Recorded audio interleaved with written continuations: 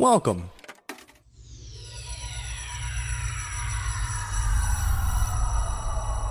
to Arcade Audio.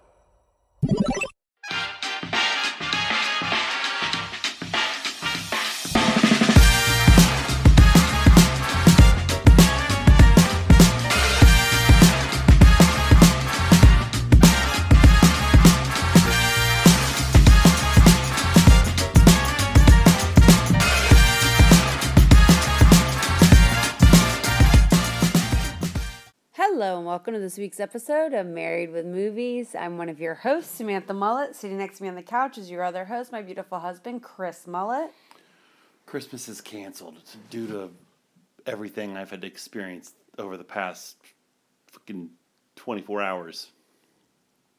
No more Christmas. Okay.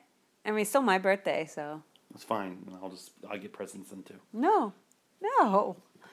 You can wait till January. As soon as we started recording, my eyes got so fucking heavy. We have a lot to talk about. We have so much to talk about. So much. So let's get started. Hello. It is December 14th, 2023. If you're new here, we are married.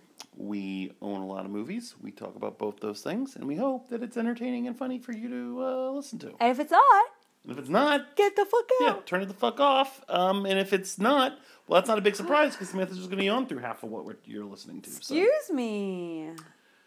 It's been a minute since we recorded. Jillian's thing. Way to bury the lead. We'll work our way backwards, I guess.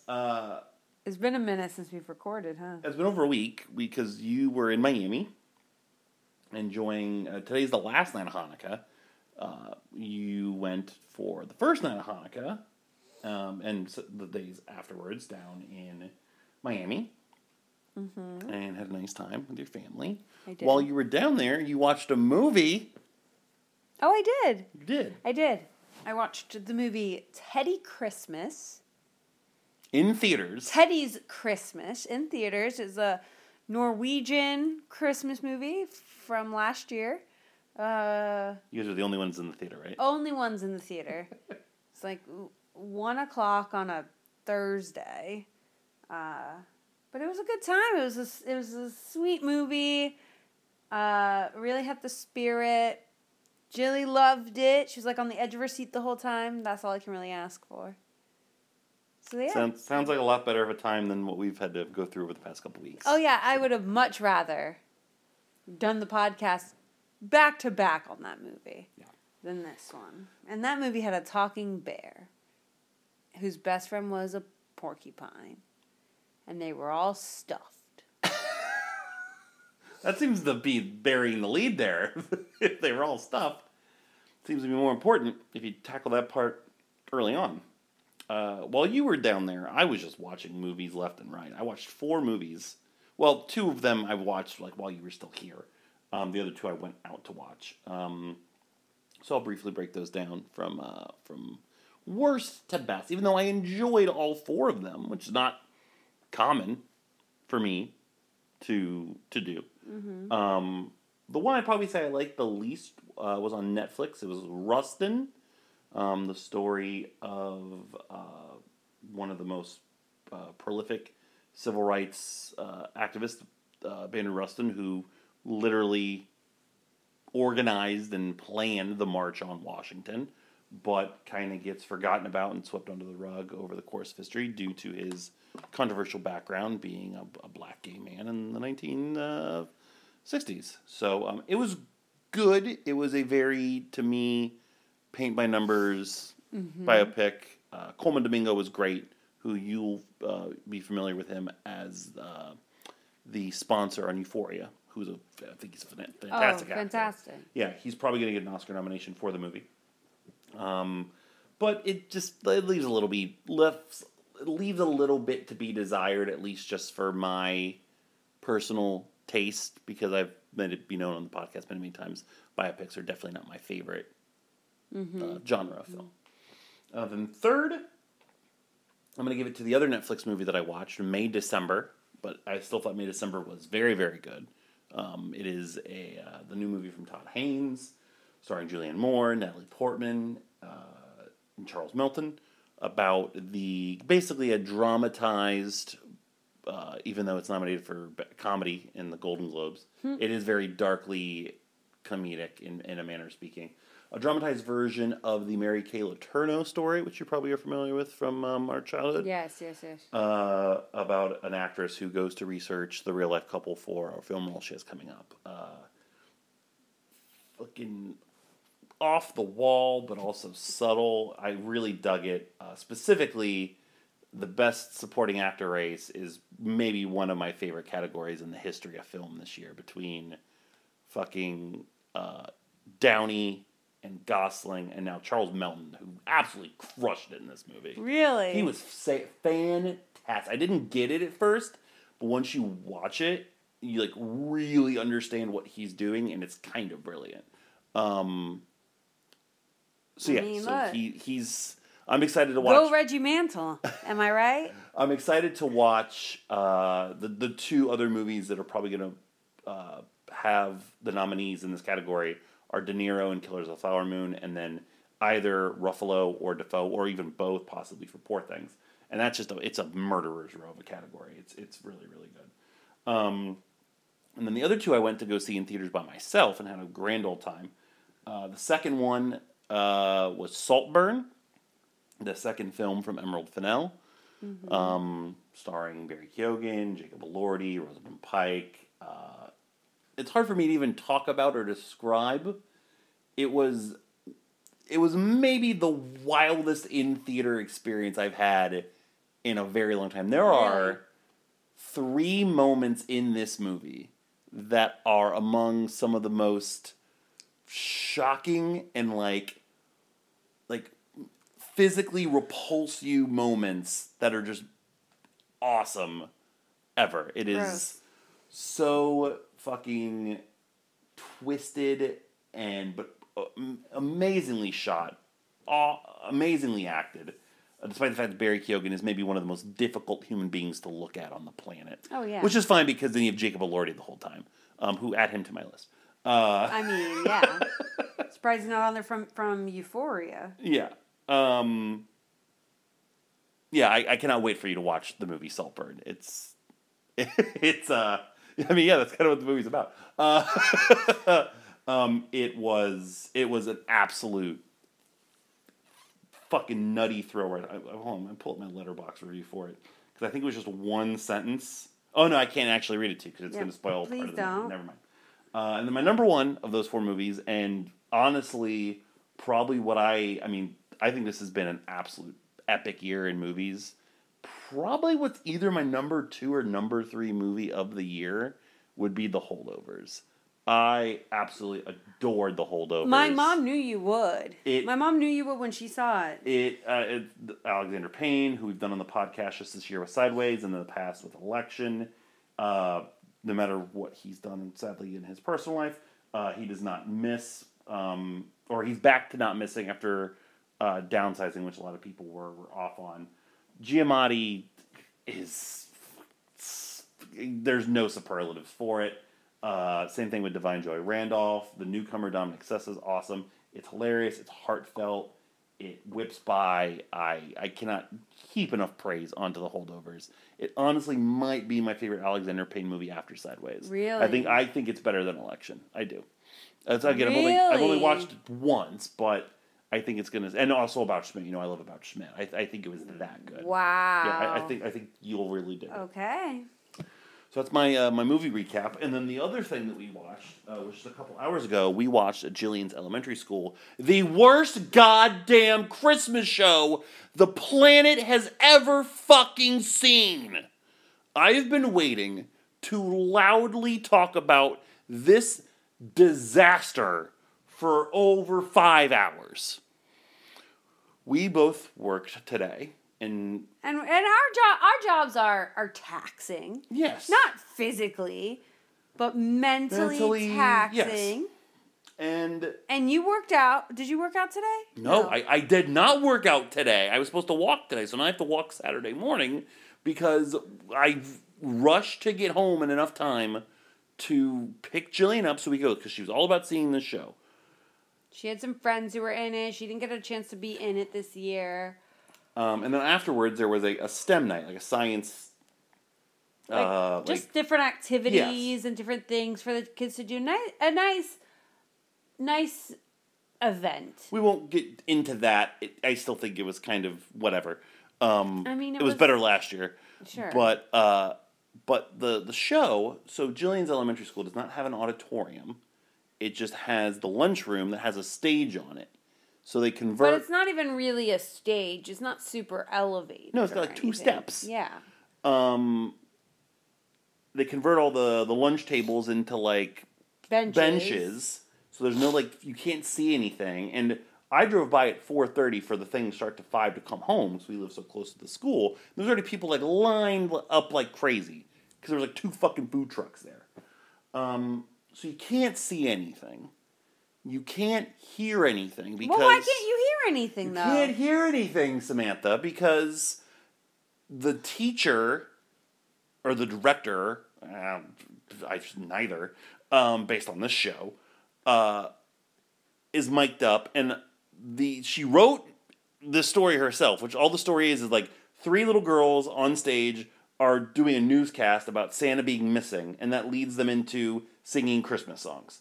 So they're mic'd up. The sound is horrible, and then the sound they just played. Okay. Yeah, so this show. Relax. You go, please. So this show was like the winter holiday show, and it was the art club did the scenery. They did the sets and they did some of the props. Right, they made them great.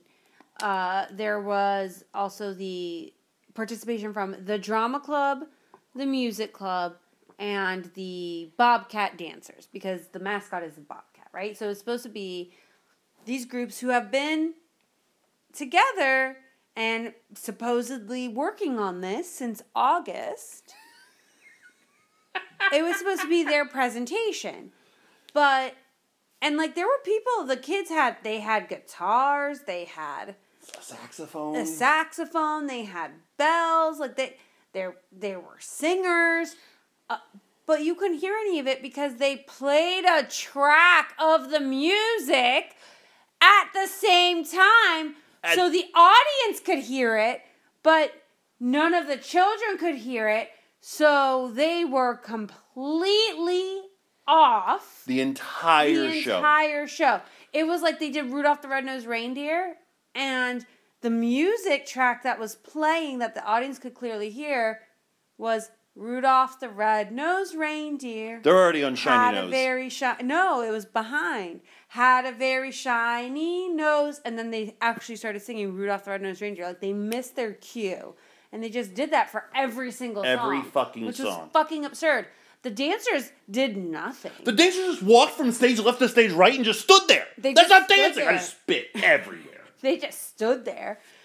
They weren't even happy to be there. So there was this giant girl who they put in the middle. There was this 8-foot tall 5th grader. And she was 5 golden rings. That was the highlight of the show, to be honest, because she was the number 5 for 12 Days of Christmas. You best believe everyone could see those 5 golden rings she was holding. Here's another note. So I mentioned going stage right to stage left. They did the 12 Days of Christmas. They did it fucking backwards if you're looking at the stage. It should have gone left to right, or stage right to left, not stage left to right. But then they didn't split it, so whoever number 12 was had to make a beeline from one end of the stage to the other to get there in time for the miscued fucking song to hold up their placard, which they didn't hold up anyway. They just fucking held it in front of them so no one could see what it was. And that was one of the 8th minor. It was the most. Spoiler alert to what we're about to talk about. It made the movie we are about to watch look like It's a Wonderful Life. This was the most poorly produced production of anything ever. Here's the thing. And this drama club, so Jillian takes drama kids. So Jillian's in Drama Kids, which we pay for weekly. Or we pay for it by month, but it's weekly. It's not affiliated with the school. They just come to the school, right? And so, and the part of the reason we did that is because she's apparently too young, and so therefore they believe untalented to be a part of the drama club.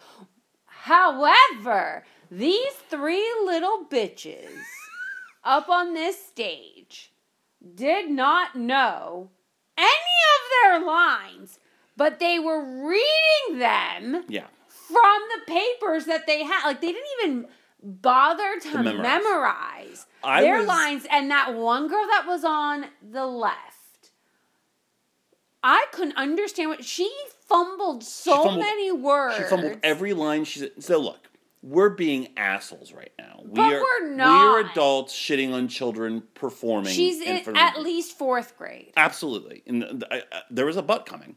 But these cunts were awful. If I'm taking time out of my day to watch this show, at the very least, make it watchable. This wasn't one.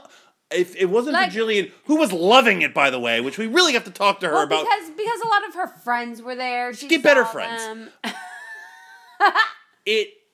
But you wouldn't let Jillian be in that? Jillian she's better than could have done that so much better. Like, she's better She could have done that one-woman show. She's better at reading just a book with more personality, just to me, in her bed than these girls were who've been practicing this for 4 months, and they only had 3 lines apiece throughout the entire show. Then they had a soloist who couldn't sing and also couldn't match up to the lines at all, and she's getting celebrated. I'm like, don't celebrate not even mediocrity.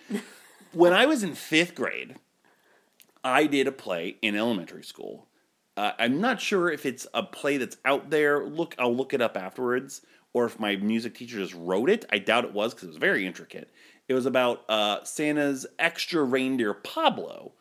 I've probably talked about this on the show before. No, Chris. I don't think I've ever heard this. It was Santa's Spanish-speaking reindeer, Pablo, who took 2 kids around the world and told them about all the different Christmas customs in the world. And of course, in Akron, Ohio, who can you get to play Pablo, the Spanish-speaking reindeer, but this guy right here? You're fucking kidding. You're the most Hispanic person in Akron, Ohio. I was the most Hispanic kid in Firestone Park Elementary in 5th grade. I had antlers, and I had a little multicolor sash on, and it was just us standing on stage and just basically reciting lines over and over and over again to these audiences about all the different customs, and then in between we would sing songs. Several differences here. It was fucking dreadful. But a couple things that were better than this. Number 1, me. I'm great. Number 2, I knew the entire script forward and back. Yeah, okay, but that's not fair, because you're... Sure, but I didn't have a piece of paper with me. Even the kids next to me who botched their lines constantly, I could at least whisper to them their lines, and they could get their lines out. The third thing was, the chorus and all the musicians and music was played with the piano or the xylophone or live. So if kids were fucking up, they could adjust to their tone, their volume, their speed, because you're playing the music. Also, the tracks they had for the show were they didn't even sound right. We were such bootleg tracks. This isn't right. This doesn't even sound right. No wonder the kids are kind of messing it up. It was a fucking disaster. I was ashamed that my daughter went to the school that was having it. It was that fucking bad. Yeah, it was really bad. It was awful. So I can't wait to do it next year. When she's in it. That's fine. She's going to be great. She's going to be fantastic in it. She'll be the one person that knows what they're doing. Because I couldn't even pinpoint one person. The highlight is Giganta, the 9-foot 5th grader just holding up 5 rings every fucking 30 seconds with the disposition on her face of, I saw my parents killed in front of me. Then it's not a great show. So that catches you up. But in the middle of all this, in the middle of your vacation, my movie watching, and this fucking awful Christmas show, last night we watched today's movie, our randomly selected movie, which we don't have to draw something at the end of this because we still already did Top Gun, because we're like, oh, we got a Christmas movie. We'll just do it. We'll do 2 Hallmark Christmas movies instead of a good Christmas movie. And boy, did we... Were we regretting that decision? Were we right in that analysis? We watched Deck the Heart. Deck the Heart. Love always blossoms at Christmas. Okay. And where the fuck was this snowman? That snowman was anywhere? not in the movie. And this house is not the house. That is not the house. Nope. Are these even the actors? They are. Oh, gosh. They are. Okay. Oh, my. Okay. Chris Ackerman is a workaholic who has to change his priorities when his grandfather wills him the family home in Maine, with the stipulation that he hosts Christmas for the entire clan. Too busy with work and with no experience cooking or decorating, Chris hires local event planner Meredith Block to transform the home into a winter wonderland. Over the course of the month, Meredith also ends up transforming Chris's view of life and helps him appreciate the magic of Christmas again. So after a Very Merry Toy Store a couple years ago, I went on a bad Christmas movie shopping bonanza. And you... Specifically around puns, because we have a long-going pun joke with one another, and I couldn't pass up Deck the Heart. Deck the Heart. It's just ridiculous. So that's why I got this. And it's not a how- Hallmark movie specifically. It's not. How much are you regretting your decision? As soon as this movie started, we both looked at each other and So- and said, "Oh my God, this is Birdemic, but a Christmas movie." Yeah, it's Birdemic, but a Christmas movie. And also, prior to this movie starting, we got into a massive fight. We were like at each other's throats. We were like screaming. Like, I thought that we woke Jillian up because she called for us. Like, we like got into a massive fight. Ask me what we fought about. The vacuum. We fought about a fucking vacuum. That's how bad this Christmas show was today that I didn't remember this. But we, like, why do we fight about a vacuum? Who the fuck fights about a vacuum? People who are trying to avoid watching this fucking movie. It was like subconsciously we were trying to sabotage. I put the movie we wouldn't watch this. I put the movie in, and the menu was just the still shot of the two actors, basically like the cover of the box, with this shitty Christmas song like on loop, and it loops like every 90 seconds, and everything's fine now. Obviously, it was Target's fault while we were arguing.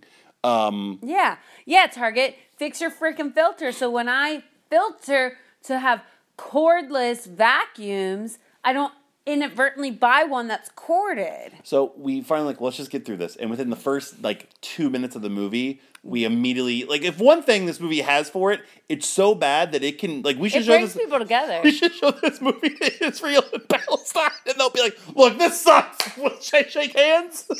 This is so bad that I think this could solve all the problems in the world. Honestly, if you can't unite over the fact that this is one of the most god awful pieces of cinema that's ever been put in front of fucking eyes, then I don't know what your problem is, because right away it just had the look and the feel of Birdemic. Now, I will say that what the movie does not do is, from a technical aspect, it is technically not flawed.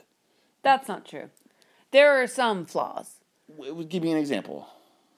That really weird cut scene after she gets left on the balcony and he's trying to cover her with a blanket. All right, one bad edit. one weird edit. We rewound it twice. Then, we had to watch. The sound from room to room doesn't change. There was a couple ups and downs.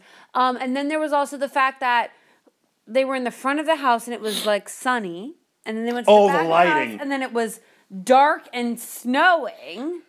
This movie had And then the inside of the house was pitch black. bad film school Bray Wyatt mood lighting. So yes, what I meant was all of those things you could say were stylistic choices, whereas the other things are all okay, that's just what he did. He didn't know how to fix it. You know what I mean? This, of all the bad Christmas movies we've watched, this made Love Lights Hanukkah look like fucking Die Hard. This was so wretched on acting and story on a level I don't think we've really, really seen in quite some time. We haven't seen on this feed Neil Breen movies, yes, but in a different way. In a different way. Love Like Hanukkah was inconsequential, but it was inconsequential, but you could follow it in a, you know what I mean? Like, this just ebbed and flowed however it felt like they needed it to do on that specific day they were filming it. Mm-hmm. The camera, it's blatantly just like a camera you can buy at like fucking Best Buy. Oh, absolutely. Like, it is just a regular old, what are you doing? I'm just looking at something. Mm-hmm. It's just a regular old camera that anybody can buy that it's being filmed on. And the fact that I bought this at Walmart. Like, I bought this at a Walmart. It was sitting right there. Like, oh, this is not a movie. This is not a movie. This is a movie, but it's not like a movie. You know what I mean? Like, It's a movie. This, I could make this 10 times better with the money and resources that definitely went into this. Could you? I mean, the back of the box says it all in terms of what the plot of the movie is. Yeah, but it doesn't get into some of the specifics. It doesn't. So, but this movie also takes. Oh, this movie is an hour and 45 minutes. And when it first started, I thought it was a porn. Oh, it has huge porn vibes throughout it. Huge porn vibes, and then Just right down to the director, Candy Kane. Yeah, Candy Kane, Cain. That lady should get hit by a milk truck because she is not good at her job. Yeah, like I thought it was going to be a porn. It was like a weird slow-mo. I don't know. And then you've got the introduction of the main character. You immediately have... Like, I will give this film props because everything I needed to know about the background of this character and, like, who this character was and, like, why he was the way that he was, I learned in the first couple minutes of him being on the screen because he got a phone call from his mother. We're starting here already. I mean, that was how the movie started.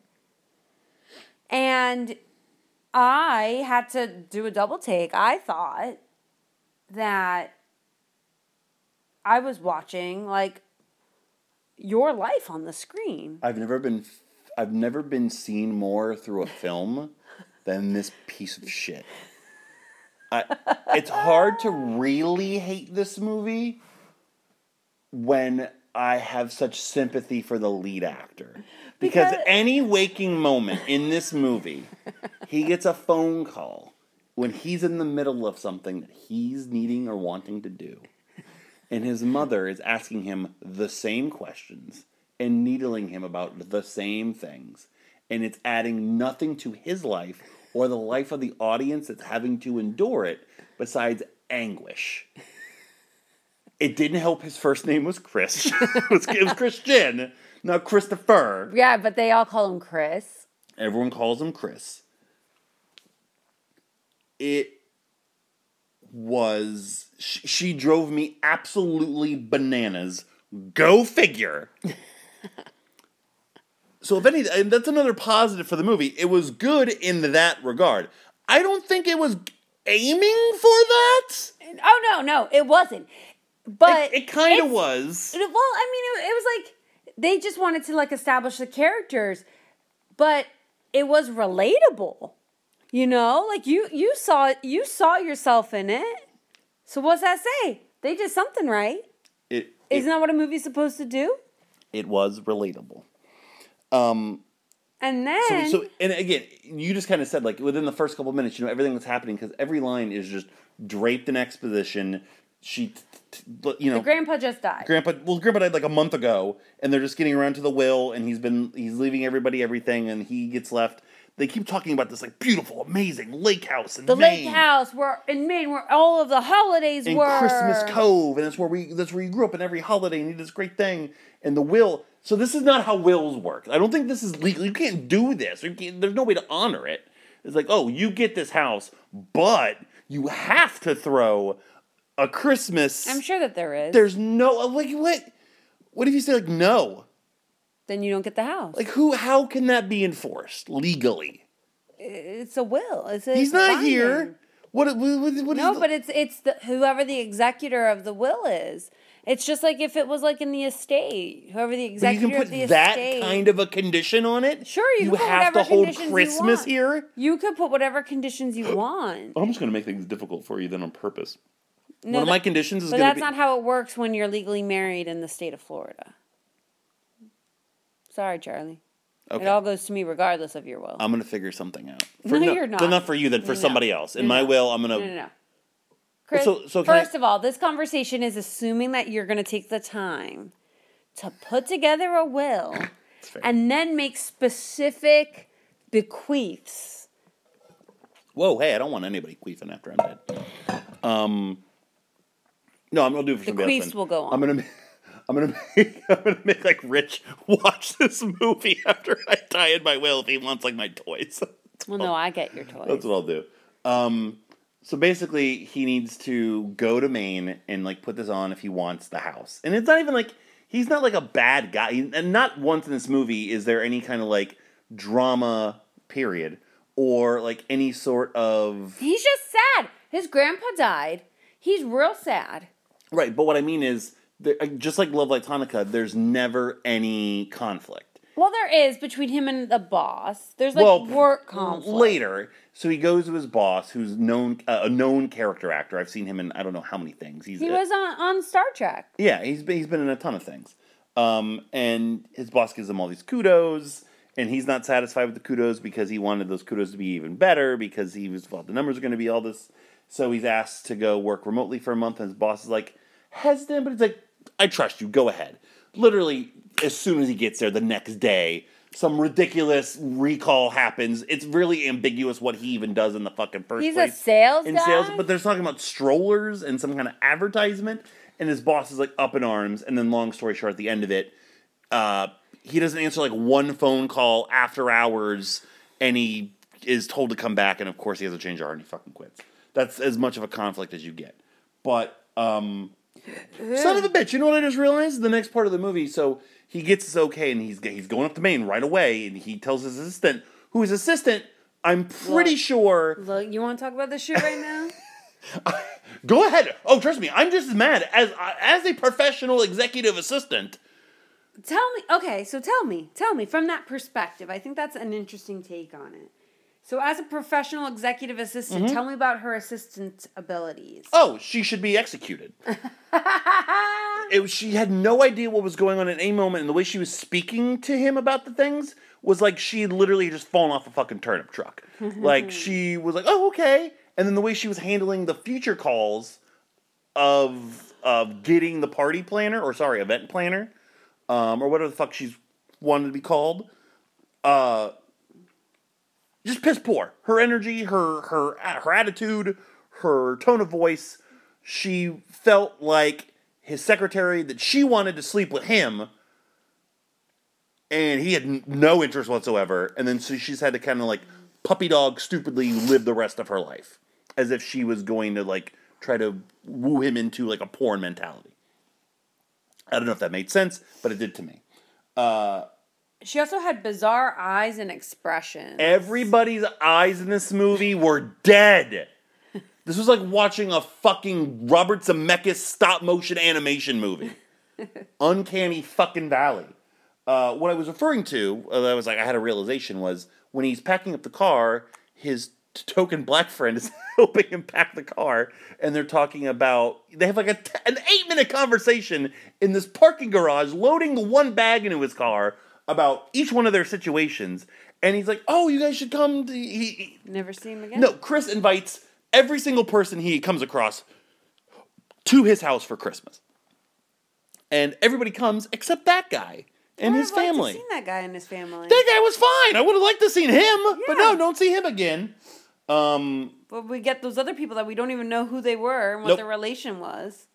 And we still don't once we see the credits, which we'll get to at the end. Oh, gosh. So every conversation happens in real time with no consequence, and it's just agonizing because the acting is poor.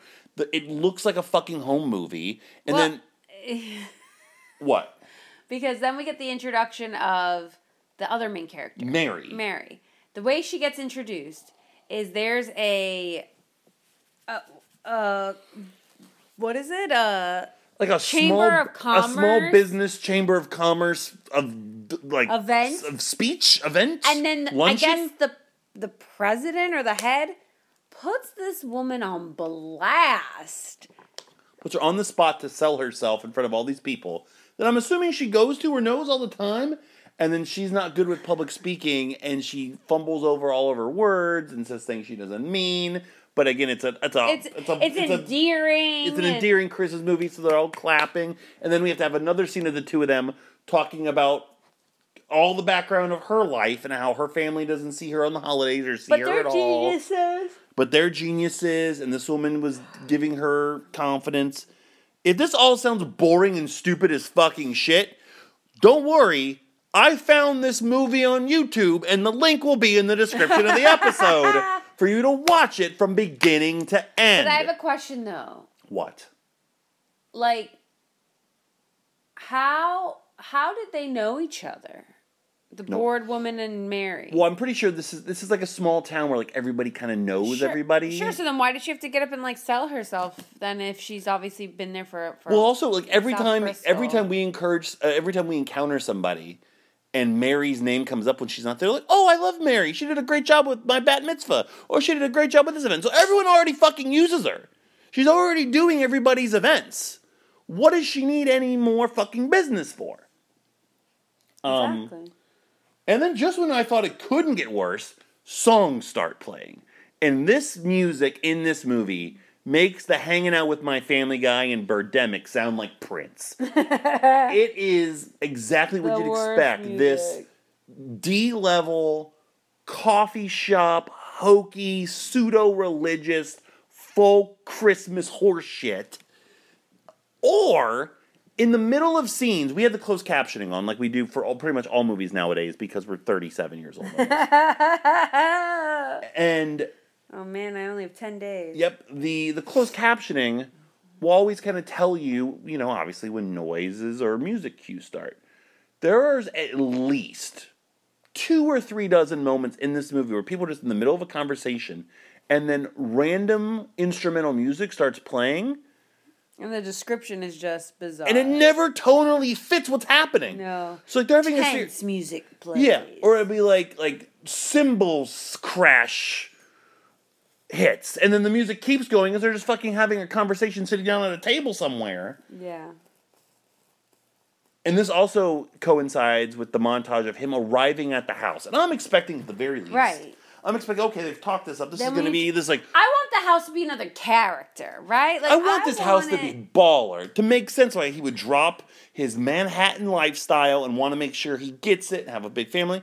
It's just a house. No, it's not even a. Like, they're like, oh, this lake house. I never saw a lake. I was gonna say, That was the biggest swerve of the movie. Give you know me how a many number. swerves there were? Give me a number. How many swerves do you think there were in this movie? I'm counting there not being a lake as like 10. That's not how it works, Samantha. I can't believe I only have 2 more movies of this. 220 swerves. I was gonna guess 250. This was almost the winner for the most amount of Well. swerves. But that still belongs Like to... he talks up this to game room. F9. He talks up this game room in this house. It's not a basement. Number one. It's No, 2 it's steps. 2 steps down. It's a step down. It's the stage in Jillian's her thing. elementary school. At her elementary school. And like, there's no. It's just a table and a couch. There's not like any. I was like, oh, they have like a foosball like you're like table. Auntie Will's basement. Yes, it has things. It has something to do. I mean, but this It's house, the most this house had the most narrow entranceway. boring ass house. It had nothing going for it. It didn't even wasn't really have that much majestic. room. It was not majestic, No. and that's when people are like, "Oh yes, the lake house." That's what I think of. Yeah, I expect some old because also the thing was like, oh, they've been living in this house forever, right? Right. This was the most 2008 ass house I've ever seen in my entire Yeah. life. The only unique thing about the house is like the way that the wall and the ceiling slopes in one of the guest bedrooms. Because people keep hitting their heads on it. Particularly when he wakes up after falling asleep in there, and also would appear to be about to pleasure himself in it. It was like it had porn vibes throughout. Because again, the lighting is weird, so it's like this weird mauve, and he lays down, and the camera gets tight from above on him, and he's got both of his hands behind his head. No, they're like no. Both of his hands are behind his head, and then he takes one where you can't see it, and like obviously puts it down. And then he's just staring at you. And then And I'm just waiting for him to be like... His faces start. I'm like, why are we watching this dude jack off at his dead grandfather's house? If I wanted to watch this, there's a subset I could probably look up on another website to get this. What would the name of that movie be? Deck the... No, I get this. Hold on. Wreck the... Hold on. No. I'm going to get this. Keep talking about the house and I'll get it in like 15 seconds. So the house also had weird balconies and this one door that you had to prop open with a shower rod because it would shut by itself and lock, and then you would be stuck outside on a balcony. The holidays only come once a year. But I came twice tonight. Yep. That's the tagline. Yeah, I mean, yeah. The house was like our house is like more majestic than this. Like they're like, oh, this is the great room. It was like this is the big tree room. You know how many times we saw the tree? Once at the very end, and we'll get there. Oh man. And so then it's one of those movies also where, just like in Neil Breen movies or in Birdemics, lines are getting flubbed, like audibly stumbled over. Yeah. Keep going. Keep going. We're they just don't gonna cut. Not cutting. Don't worry about Keep it. We're just in the leaving them film. fucking in. Leave it in, and it's so absurd. There are two of the worst back-to-back conversations I've ever seen in my entire life on a film in this movie. The first one is the interview that Chris conducts with Mary as she comes to the house after she gets after an equally awkward phone interview. An equally awkward and I'm not even talking about that. We already passed out the assistant. I'm talking about like in real time, just her ordering coffee at a random coffee shop with a barista who just honestly worked there, and you can tell because he couldn't act to save his life. No, they hired locations and were like, oh, and can your employee speak? He's got a movie role now. She brings him coffee, and they have like an interview where he gives her the job as soon as she gives him the coffee in the park in the driveway, and then they just proceed to have this asinine conversation about what he wants and what she does, and there's nothing. You said it later on in the movie, but every time these two characters who have the chemistry of a giraffe and Go-Gurt speak to one another, they have no romantic or even friendship chemistry with one another because it's always the most like passive aggressive rapport, and that like, oh, what do you want to do? Oh, whatever you want to do. I trust you. Oh, but I want to make sure it's okay. Like, well, it's like the two of us deciding what we want to do for lunch on a Sunday. But what are we doing for lunch on Sunday? Grilled cheese. Oh, that's right. It's painful as fuck. This took place right before she goes to her friend that she's known for all these years, who apparently runs a music studio, and the music studio actually exists in Maine, and they just made the characters in the movie the last name of the studio. Like that's does that make sense? Does that make sense what I just said? No. Okay. So this music studio is the Franz Music Studio, right? In Maine. Franz? Franz. No, Franz. Franz? In the Franz? No, the Franz. The Franz. That's the name of the studio that exists in Maine, right? So does it really? I'm guessing because in the credits, but I thought the names of the characters and the real people were varied. Yes, there were. Yes, flip-flops. No, they were. We're gonna get there in a minute. But what I mean is, at one point there was somebody that was named like, I don't know, like pole dancer. And that person's last name was Franz. There was a bunch of Franzes in the movie, and there were a bunch of Franzes in the movie, but the actual people were not Franzes. What did you just say? This is not that hard to understand, RJ. I thought they filmed most of this in New York. But That you know was what I another mean. You know, swerve. whatever. You know what I mean. She goes to see her friend who runs this music studio, and again, we get all this Extra fucking background. data. It's all that it is about. It's okay that she's working on Christmas for this because her parents have to work and she hasn't seen them in years and she spends Christmas with them. So her friend forces her to call her dad And it is the to confirm that this is the case. And her dad is the biggest piece of shit in film history. It goes Mary's dad in Deck the Heart, Amon Goth in Schindler's List, and like Uncle Joe and Willy Wonka next week. It's like that, those three in order. What's wrong with Uncle Joe? Fucking lazy prick's been in bed for 30 years. He gets to go to one fucking tour and he's like, my legs work. Don't get me started next week. I thought you liked Uncle Joe. Uncle Joe can suck my dick. Grandpa Joe. Grandpa Joe. Uncle Joe. Uncle Joe's like, motherfucker, what I do? I mean, I'll still suck your dick, but but what I do? That's the problem with Uncle Joe. Uncle Joe's down. Grandpa Joe, just a lazy cat. God damn, we have so much more to discuss, and we're already at 45 Oh man, minutes. we have so much fun together, dude. Yeah, I know, right? Because look at these people not having fun. I'm wet. Ew. And he just proceeds. She's like, again, it's this passive aggressive, like, okay, well, I'd like to see you, or I'm going to be working this, and he's like, oh yeah, working for you on Christmas will be good. Builds character. Oh, this is not how our family works. And it's like, screw you, man. It was almost so bad that I was like, I know this movie's gonna quote unquote redeem him later on, but it still doesn't matter. And also, how it's redeemed later, it still fucking blows, and I still think they're all piles of shit. So at this point, stop playing with that because people are gonna be able to hear that. Sorry. It's at this point that time begins to become a flat circle in the you can't keep playing with things while we're having a conversation on the podcast. How old are you? Are you crying? You're so mean to me. You were just flicking this thing over and over again. That sounds bad. Not paying attention to the conversation. I was paying attention. All of this that I just said has basically taken place over the course of 2 days. Right? Yeah. Mm-hmm. And then so much has happened.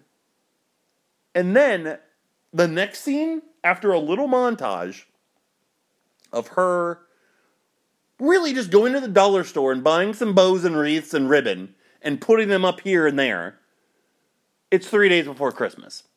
Well, no. Okay, look, you skipped a lot of stuff. What? Okay? Please tell me what I You skipped. skipped the grocery drop-off.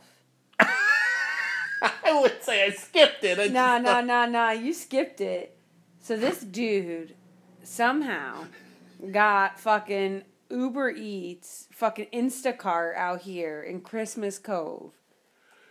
And then told the girl, go ahead, put them wherever you...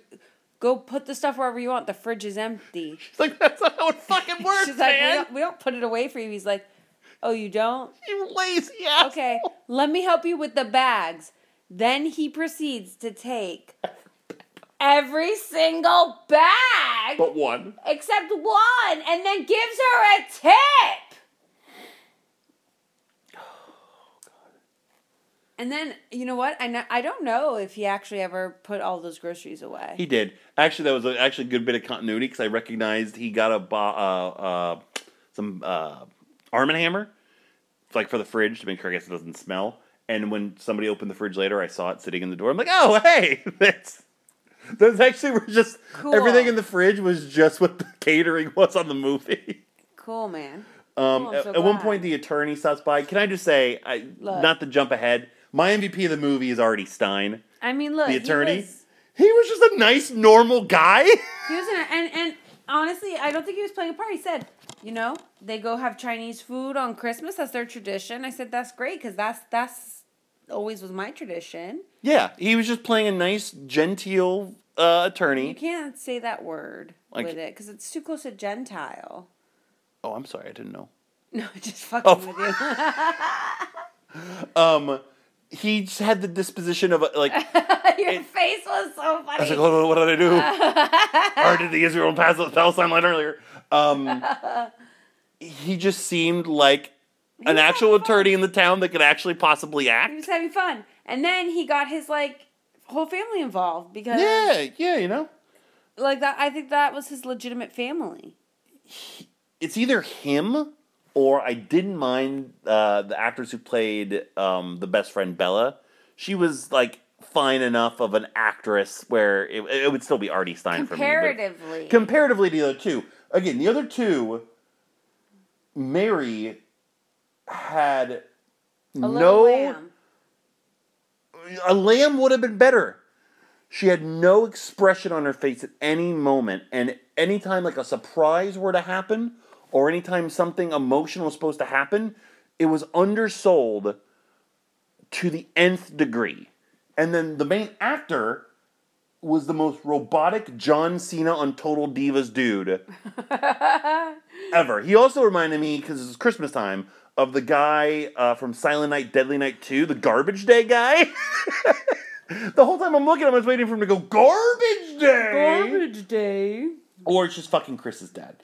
We were not there yet. Sorry, I got my characters confused. We're going to talk about Chris's dad in a minute. Okay. So they continue to have bad chemistry. There's never a moment look. either. Like in Love Like Hanukkah, they beat you over the head with like all these different like scenes of them like hanging out with one another, sharing stories. Oh, they hung out. She made samples of what she was going to cook on Christmas, and the very first thing she made. This is the first day. The first day, she's like, "Oh, I think I might make this on Christmas. Tell me what you think." She made him a plate of orange chicken, broccoli, and a simple salad. And he's like, definitely make this broccoli. Chicken? No. It's basic. And then she makes this chocolate cream pie that I bet she did. Goes over the moon for. It turns out, what a coincidence. It's the same one that his grandfather made. Because at one point I thought it was going to be weird they were related. I'm like, oh, this is weird. Because like, I think they're still going to fuck. I thought that was that was also going to happen. It's so weird. I was like, oh, progressive. But like, that's all they really have. Like, when did she make all of that stuff though? Like, well, sometime in that first day. I know, but I don't know how much time is. Like, when did she get there? 10 o'clock. When did they eat? There's 6? no. It's been like. There's no time that makes sense. Just like when she's getting interviewed, he tells her explicitly, the game room, this is where I'm going to be working, so you can't come in here from 8 a.m. to 7 p.m. There's not a single scene in this movie during the montages or when she's decorating, she doesn't go through that fucking room, stop what he's doing, and he doesn't say a fucking word about it. He keeps changing the rules, man. But like, there's never that moment where they stop and it's like, oh yeah, I like, they keep telling everybody about everything that's going on except themselves, and then all of a sudden they're just like talking to other people about what they want to do for the other person that hasn't been expressed to them by that person. So like when he goes to her friend, we don't see the relationship building between them. No, none at all. He keeps inviting fucking 50 people to his Christmas. He keeps like putting his Christmas on people. 3 days before Christmas. He goes to her best friend to say that, to like get advice on bringing her family in for the holidays, which is a fucking horrible idea. Also, this woman obviously wanted to jump his bones the whole time. She even told Mary she wanted to jump his bones the whole time. And he's like, oh yeah, just bring your whole 7 people family to my... You definitely didn't get food already planned, and fuck whatever traditions you have. 3 days before Christmas. You're coming to my lake house for Christmas. Got it? Is what it feels like half the fucking time. As long as there's enough room. Oh, wait. There wasn't. People had to stand up. Random symbols and music cues are going off like crazy. Every original song sounds like the Hallmark Channel gave itself a fucking lobotomy. And then you mentioned it earlier, the scene where he goes to talk to her friend, and there's an accident on the bridge, and the bridge, you can't go across it for seemingly several hours. So he goes to this shitty mall and goes to the same fucking coffee store, and she gets stuck. But wait, you missed it. I didn't miss anything. You did. When he's on the bridge, obviously, we're not going to see an accident, right? Like, this isn't really shut down. So they need to have someone come and tell this character. They need to tell the main character that the bridge is a terrible accident and the bridge is shut down for a few hours, and suggest that they go to the mall because it was already established that this guy had never really been into the town or anything like that when he came for the holidays, right? Who did they get to tell him that? I'm pretty sure just an actual firefighter. Yeah. They said, hey, Larry. No, hey, Joe. You want to get $20? Uncle Joe, yeah, hey! Put the fire out with my seed. You're so gross. This guy mumbles out of the corner of his mouth the 3 lines about this bridge being closed in a way that's almost kind of impressive. And then you can go to the strip mall across the street. So while this is happening, she's decorating outside, and she's doing all this work into the house over the course of a month, but they haven't stopped to fix the fact that the door locks from the outside. So it's propped open, it slides closed, and she gets stuck in a snowstorm. Snowstorm? Nay. Digital snow. Digital snowberry window. And she is having to pretend to be getting cold and stuck and stick. As you can see, flurries dropping. But not dropping on her. She is as dry as her pussy around someone that can help her in the business, apparently, because she's doing things like this with the talent that she has. And then he has to come back and, like, save her in this, like, big, like, romantic, heroic gesture it's meant to feel like. Yes. But then it's ruined, of course, because, as you mentioned earlier, it has the weirdest edit I've ever seen in a movie ever, where he puts her in bed. He's so concerned. If he's worried about her, fucking call 911. Why was it just like, oh, I gotta put you in bed. You're totally dry. Completely dry. No snow. And I gotta get you bundled up. So he puts her in bed, and then it quick cuts, and he's like, when the cut happens, he's like shaking the blanket. So I was like, where the fuck did blanket come from? It was bizarre. We had to rewind it. We had to rewind it. And then she wakes up, and everything's fine. Well, no. She was concerned right when she woke up. He probably thought he did something to her. And then, of course, the aforementioned forced drama with the boss is atrocious. Even though he claims, like, I work 9 to 5. Motherfucker, no, you don't. You work 8 to 7. You were like a sales executive in Manhattan. You work, period. It all sucks. And then they start baking together. Right, because now he's like, oh, I don't have to work. Mind you, this whole time, so he's paying her $12,000 for the month to do this. To do all this. And also he's paying for that's her payment, and he's giving her, he just handed her, within 5 minutes, I forgot this. He just gets his wallet, and she's like, what's this? He goes, oh, it's my credit card. Do whatever you want. I'd been like, peace, motherfucker. I'm going to fucking Cancun Cove. Where are you going? Cancun Cove, Barry Windham.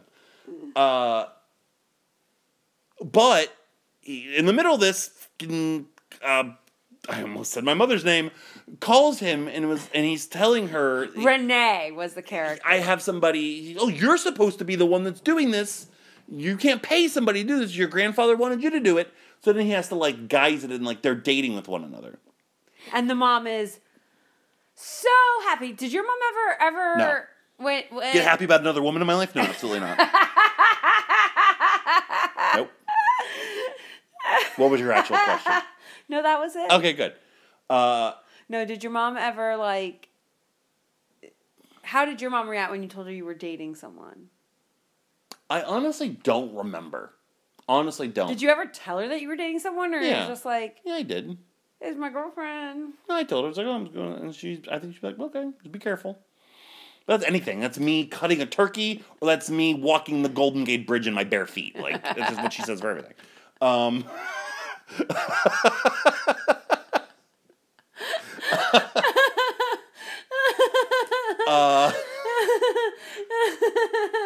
Is that why your mom hates me? Because I'm another woman in your life? No. Well, yes and no. So where the fuck were we? We were talking about... Oh, sorry. The mom called. No, we're talking about the money... Oh, shit. We're going to lose it now. This movie's so bad and so confusing. We were talking about her getting paid $12,000. Oh, under the guise of, you know, it has to be you that does it. That shoe never drops in the movie either. Like, finally when everyone's there and, like, she's talking to Mary about... dating her son. Like, dating her son. They're like, oh, you know, like, they're reacting to it like it's not a thing, but then they have to, like, keep up appearances. Again, a movie would have, like, the drama of, like, you lied to me and your grandfather would be so disappointed. Nope, they just continue to lie up throughout the course of the movie and never see the other shoe drop at any point. But what I was going to say was, at this point, what happens is, yes, they're baking with one another and no sparks are flying. None, even though she said, take off your sweater. I thought we were going into porn territory again. I was begging for something interesting. I was waiting for her to him just snap her neck. And all of a sudden, this turns into, like, a fucking, like, Terrifier 3. And then it's surprise time on Christmas Eve. He flies her folks in to go have dinner with just the three of them. So I'm going to break this down as quickly and as ridiculously as possible. He picks them up from the airport. No. Excuse me. Shh, I know what I'm doing. Shut up. He picks them up from the airport. And by picking them up from the airport, I mean they just found a fenced-in parking lot for him to park his car in and them to exit a building to walk to him to be picked up. There is literally a guy on the other side of the fence 100 yards away on his lunch break for whatever that building actually does, smoking a cigarette by another car. He then takes them to the restaurant where Mary has just arrived, and the maitre d', who is like this, like, kind of snooty fruity booty tootie. What is he? A snooty fruity booty tootie. A what? It was like, oh, a reservation, I have it as 3. And his parents are like, well, we're 4. And he's like, no, you guys are going to have dinner together, which is just a stupid idea. You're literally going to put this whole thing together and just force the 3 of these people to have a dinner without you, the causing action, being involved. Mary turns around and finds them there, and she is as surprised as it, she acted as if she woke up and found out that she had 2 elbows. Like, oh, I have 2 elbows still. Great. It was so underwhelming. She hadn't seen her parents in 3 years and hadn't spent a Christmas with them in what, like almost 2 decades? She's like, oh my God, you guys are here. This is such a great surprise. Thank you, Chris, so much for having them here. And then they proceed to have the dinner, and they are still, like, not over, like, each other's things. And they're both blaming one another for their communication about how they didn't know one or the other thought it was important. And Chris speaks up like, if I may. And I'm like, no, you can't. You've already been the cause of all this. I think both of you should have better communication with one another. They all agree. Thanks, interferer. Yeah, they cheer with their shitty little fucking wine. And the whole thing has the energy and emotion of fucking packing peanuts. It's... It's bizarre. So the right move, like I feel like even the Hallmark movie have been like, I can't believe you brought them here without checking with me first, or like this, or something to give it like the oomph to get me past the point. I've been watching this movie for an hour and 20 minutes. Instead, then we cut to Christmas Day. It's Christmas Day. And she's nervous because she wants everything to be perfect and all that. Meanwhile, they got this weird gingerbread train on the counter. And I need a towel. I just spit all over myself. That's a legit spit take. Because as soon as you said it, I visualized how bad this gingerbread train was. I didn't notice it at first. And you pointed like, you didn't even say, you just went, what the fuck is that? And I was like, what? I thought there was like a fly in the house. No, it was that gingerbread train. No, it looked like... It was It looked like someone took a box of graham crackers and had a bukkake around it with some fucking food coloring. It was absolutely insane. This woman got paid $12,000. I made a gingerbread train. I'm dying. It was the worst thing I've ever seen. She's all fucking nervous. They almost kiss next to this gingerbread train because that's romantic. And then what happened, Chris? What happened, babe? Finally they're about to consummate whatever emotion and feelings they have for one another, I'm like, the fucking doorbell's gonna ring. And there's only one person that can cock block a Chris on Christmas, but the mom! Noreen. I've never wanted us to be a visual podcast more in my life, so I could show the 30 seconds that happened when Chris's parents arrive. Yes, and my then we get to reaction meet to the it. dad. We rewound it 5 times. Because the whole time we've not seen or even heard. I thought that he was a single mom, the dad was dead, the dad was the grandfather. I don't fucking know at this point. But instead of a kiss, his parents are at the front door. He answers the door. She has one gift. Mind you, he's invited fucking a football team at this point. She hands him one gift. The dad has an uncovered dish of cornbread. They both hand it to Chris. They're trying to take their jackets and their scarves off while also getting their hugs. The dad hands the cornbread, takes the jacket off, takes the scarf off, goes in for the hug, then puts the shit back on, then takes it off again. It honestly is the best thing in the movie. I can't. It's the best thing in the movie because it's the most accurate depiction of the insanity of holidays right there. It was Like I've had that happen. Like, your dad reincarnated. I'm like, Merry Christmas. What the fuck is all this shit now? There's too much shit on How are you doing? There's too much shit on me. I can't fucking breathe. Oh my gosh. The energy of the dad It's was perfect. It's spot Fucking on. rest in peace, Dad. I love you. I'm miss glad you. you were reincarnated. This movie, I think, did come out. I don't know you could be reincarnated as a guy just a few years younger than yourself when you died, but it managed to happen in this movie. Because the whole time, he was just kind of a fucking amoeba piece of shit. He just you know, sat there. He was just eating the see, food. I don't think he said anything else besides No, there's no. never like a thing or a moment for him. Never. Everyone only brings one gift, so he must have And been having everybody this. brings a dish. Everyone brought a dish. I don't know what she went to all this What the fucking fuck trouble. did she do though? But like, what did she make? The pie? The Jews are gobbling up the ham. And then Oh. everyone's there. They're like getting ready to like cut the ham. Half the people are standing. They don't have enough seats to they don't fucking have sit enough down. seats. Oh wait, but we didn't talk about the introduction of Artie Stein's family. His Any daughter who just had a bat mitzvah. Do you know how old you are when you have a bat mitzvah, Chris? Do you know what? it's like 14 or Yeah, it's 16, about right? Yeah. 12. No, it's not 16. That's way old. It's about 12 or 13. When you're have becoming a woman, yeah. Your bar bat Yeah. mitzvah. 12 or 13. This bitch was at least 30. No, she wasn't that old. She was not that old. She at least 30. She was in high school. She was an old high schooler. Okay, that's still not. No, Wow. no. Every person that's in at one point, I forget No, some people what. weren't even introduced. Well, one family is introduced, and it's like 7 people. I think it's the best friend's family. I reckon it's her on the far Yeah. right, and it's just the wildest looking group of people I've ever seen. Yeah, we had to pause it. I We paused had on to, and I was like, analyzing each person. This None of guy's them just got look- wet ass hair. This person looks like he just came out of a fucking improv group in Miami. no one looked like they were related. No. But they're all hanging out with each other's families, having themselves a shitty time at Mary's Christmas party. Like, for 2 seconds earlier in the movie, it was talked about how the grandfather always would have a theme.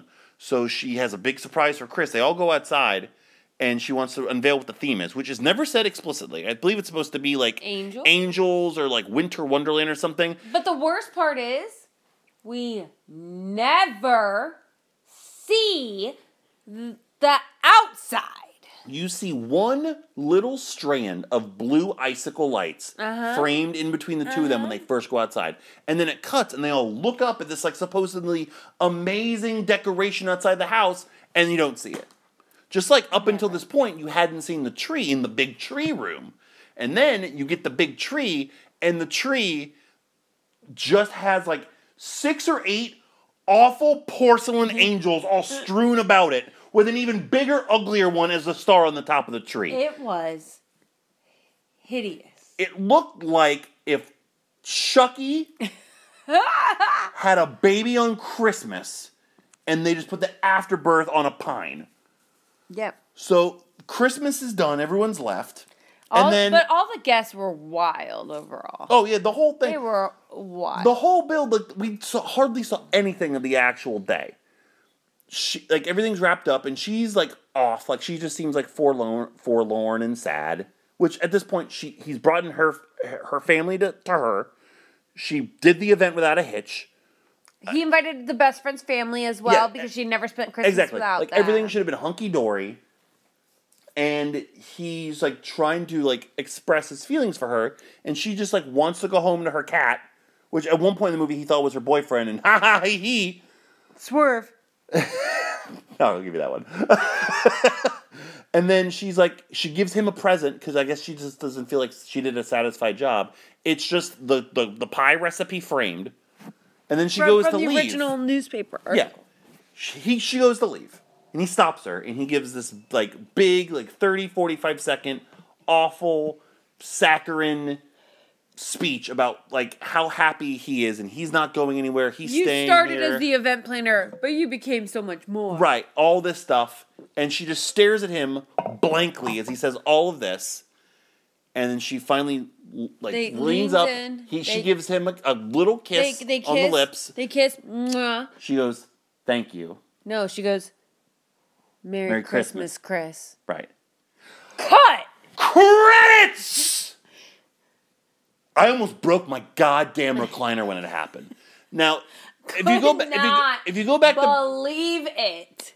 So I don't want to sound like a hypocrite here, because in Birdemic 2, I gushed over the end of that movie in its abruptness. The reason why I did was because we just saw a tertiary character who was basically the proxy for the director die and just watch his body float and watch birds fly away. And it's like owning the bad movie of it all, right? If you say so. At no point in this movie did it seem like the movie knew that it was what it was. Oh, no. They think they're making a fucking masterpiece. Like, again, not to keep putting Love Like Hanukkah on a fucking pedestal. Yeah. But that movie at least gave us, like, okay, they're together, and now they're at the party, and then everyone's happy that they're happy, and we see the results of it, and we see kind of like we put a ribbon on it. I can surmise what happened the next day. Honestly, with that ending, she probably never saw him ever again.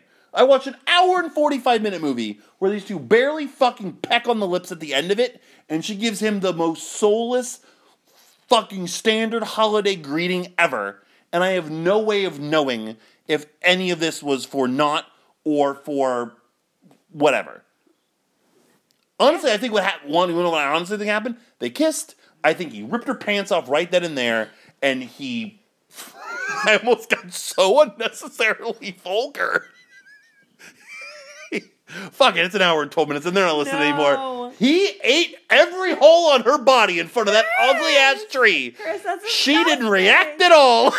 Disgusting. And then she told Bella in front of her piano recital the next day. You're gross. And then he went begging for his job from Larry Link again. And then the credits roll. Oh yeah, you think we're done. We're not done. The credits start rolling. And like the credits have broken down like individual families and different like parts of the movie. And then we notice like typically you have like the character names on the left, actors on the right, or vice versa. Sure. But right? there's consistency. Yeah. Not Deck the Heart. Not Deck the Heart. At one point, and that's why I think it was confusing when I was talking about with the Franzes. Yeah. Because at one point, like on the left, it says like Mary Block, and then it says like, Ashley Brinkman. On the left, it says, Chris Ackerman. On the right, it says Joe Couric. On the left, it says, Tracy Nettles. And it's like, there's no character named Tracy Nettles. And over on the other side, it says like, oh, waitress. They couldn't even align the credits properly. They couldn't make it uniform. In one little section or paragraph, I feel like it was a fucking pattern. Like every other one was in a different order. It was awful. I couldn't fucking believe it. You were very mad. Because it's not hard to fuck. It's not easy. Like, what did you say words? No, because this movie didn't say words. This movie couldn't type words. We already gave the MVP to Artie Stein, right? Yeah, who is that? I think his name's like Al Sapienza or something. He's got the most Italian Jewish name I've ever seen in my entire life. Hold on. Let me look up Deck the Heart on IMDb for the 4th fucking time. All right. Right, because there's no Wikipedia. No, why would there be? It's not even on Robert Picardo, who plays Larry Link. Which, by the way, that guy really fucked up. Like, how was that guy not the MVP of this movie? The guy that's been working for fucking 40 years. Al Sapienza as Artie Stein. What else is this guy in? Oh, he was on The Sopranos. Of course he was. His name is Al Sapienza. Yeah, you're right. What the fuck do you think? Award-winning portrayal. What awards has this guy won from The Sopranos? Oh, man, he's on The Sopranos for 5 years. House of Cards? Okay, this guy's a real actor, too. No wonder this guy was good. Hold on. Now I'm just going to find what awards he won. Hold on. Trivia, Canada, nope. Where are your awards? You don't have an awards section in IMDb, buddy. You're lying. It's so hard to determine an LVP between the two. Didn't you watch that big George Foreman movie that we had? No, I didn't. It wasn't. Oh, he was in it. Oh, there you go. Well, there you go. You give them checks, Al Sapienza. What's his name? Al Sapienza. What is it? Al Sapienza. Huh? It sounds like the name of a Mexican restaurant that just opened. Well, we're going to go to Al Sapienza tonight. You want to come? They have good 2-for-1 mojitos. Yeah, man, this dude's been in a lot. How can we determine who the MVP is between these two fucking wretched people? There's no wrong answer, but I think I have a preference. But I want to hear what yours is first. For what? Who's LVP? Between obviously either Mary or Chris. There's nobody worse. I mean, there are worse people, but like both the other dad. It can't be Chris's dad. It can't be Mary's dad. It's Chris's mom. No. Actually, you know who I think Chris's mom is? I think it's Eric Roberts' wife. It is. It's Emma Roberts' stepmother. I can't, in all honesty, she would be an MVP candidate for me because she did her job effectively. I guess. You know what I mean? You're right, yeah. Okay. Yeah.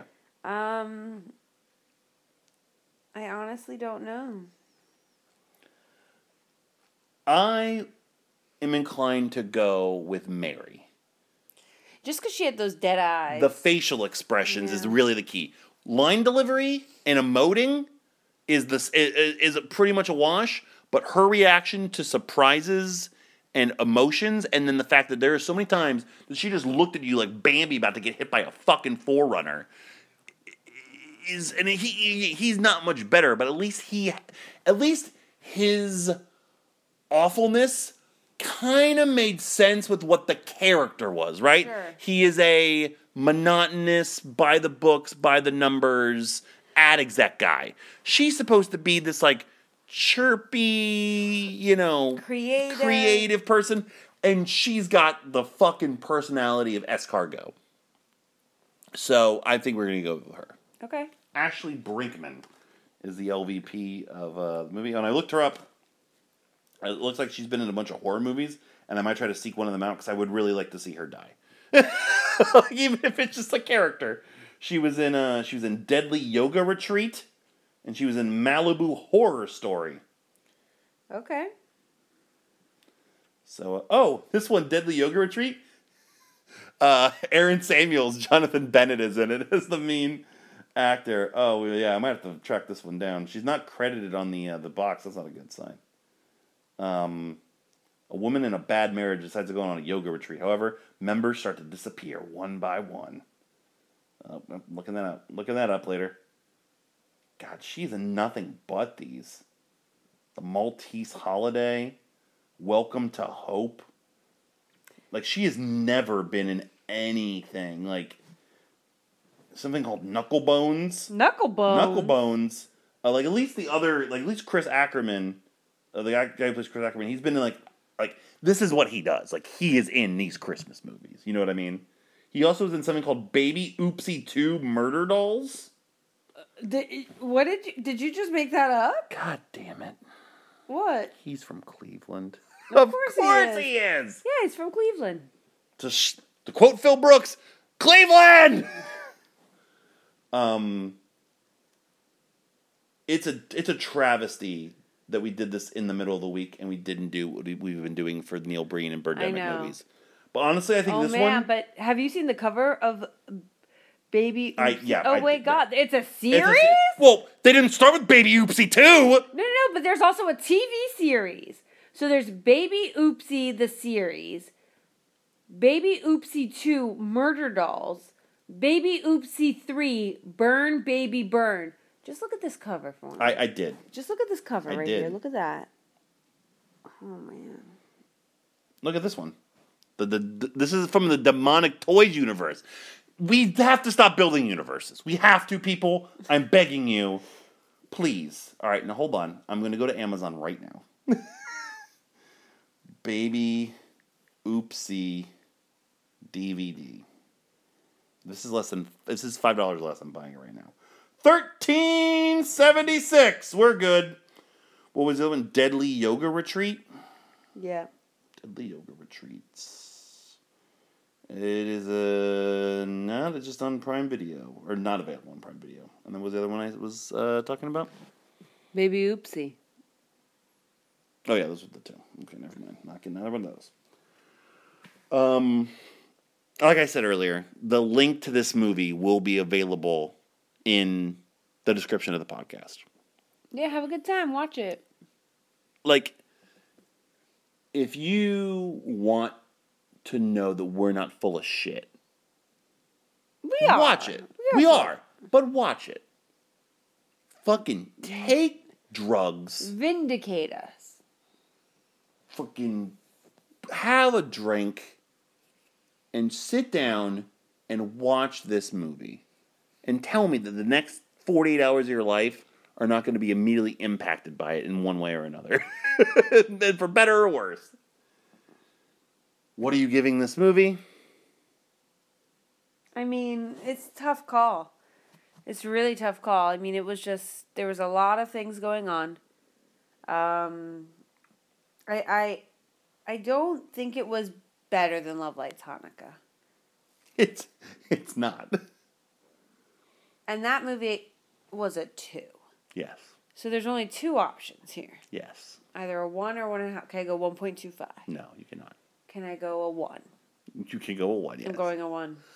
I'm going a 1.5. I knew you were going a 1.5, you sucker! No, I'm not a sucker. I have 2 specific reasons why. Number 1, for what I said at the jump.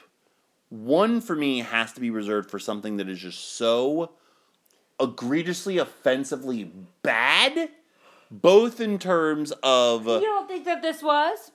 In terms of production, like, it's a movie. Like, it's not Birdemic or Birdemic 3 where it makes absolute no fucking sense and it's littered with fucking technical gaffes. Or it's something that I just think is totally bereft of, like, attention or care. Like an epically bad movie like fucking Cats or something like that.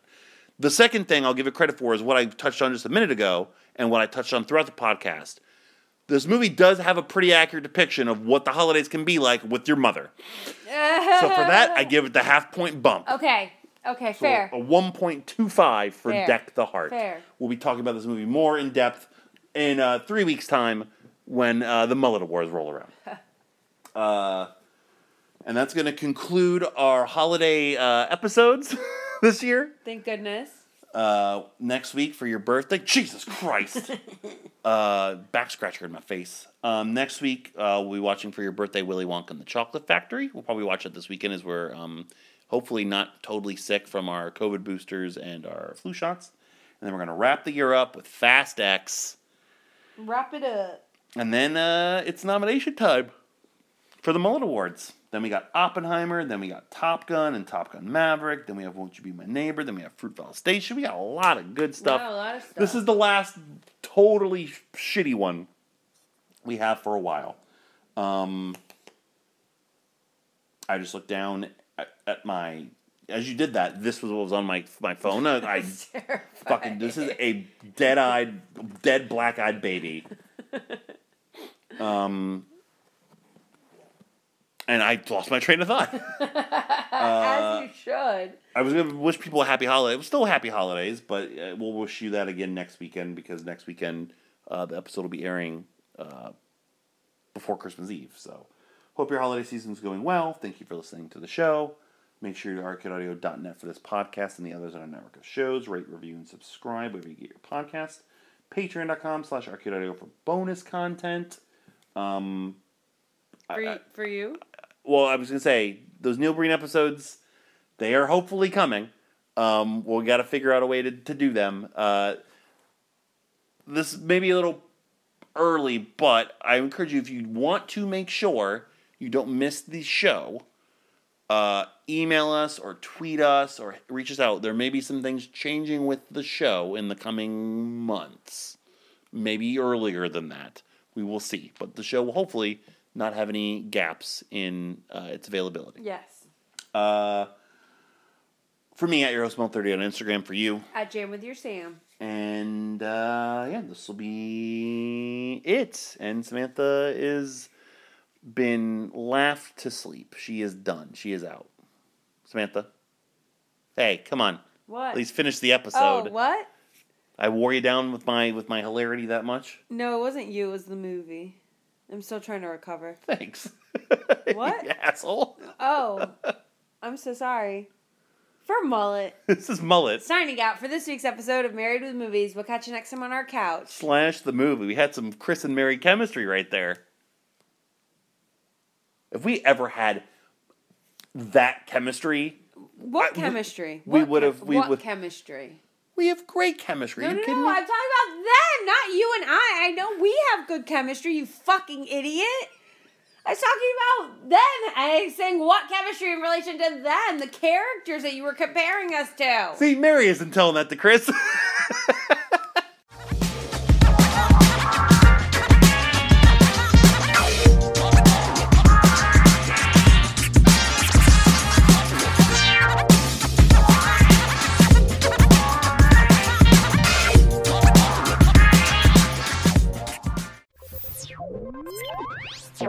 Thank you for playing Arcade Audio.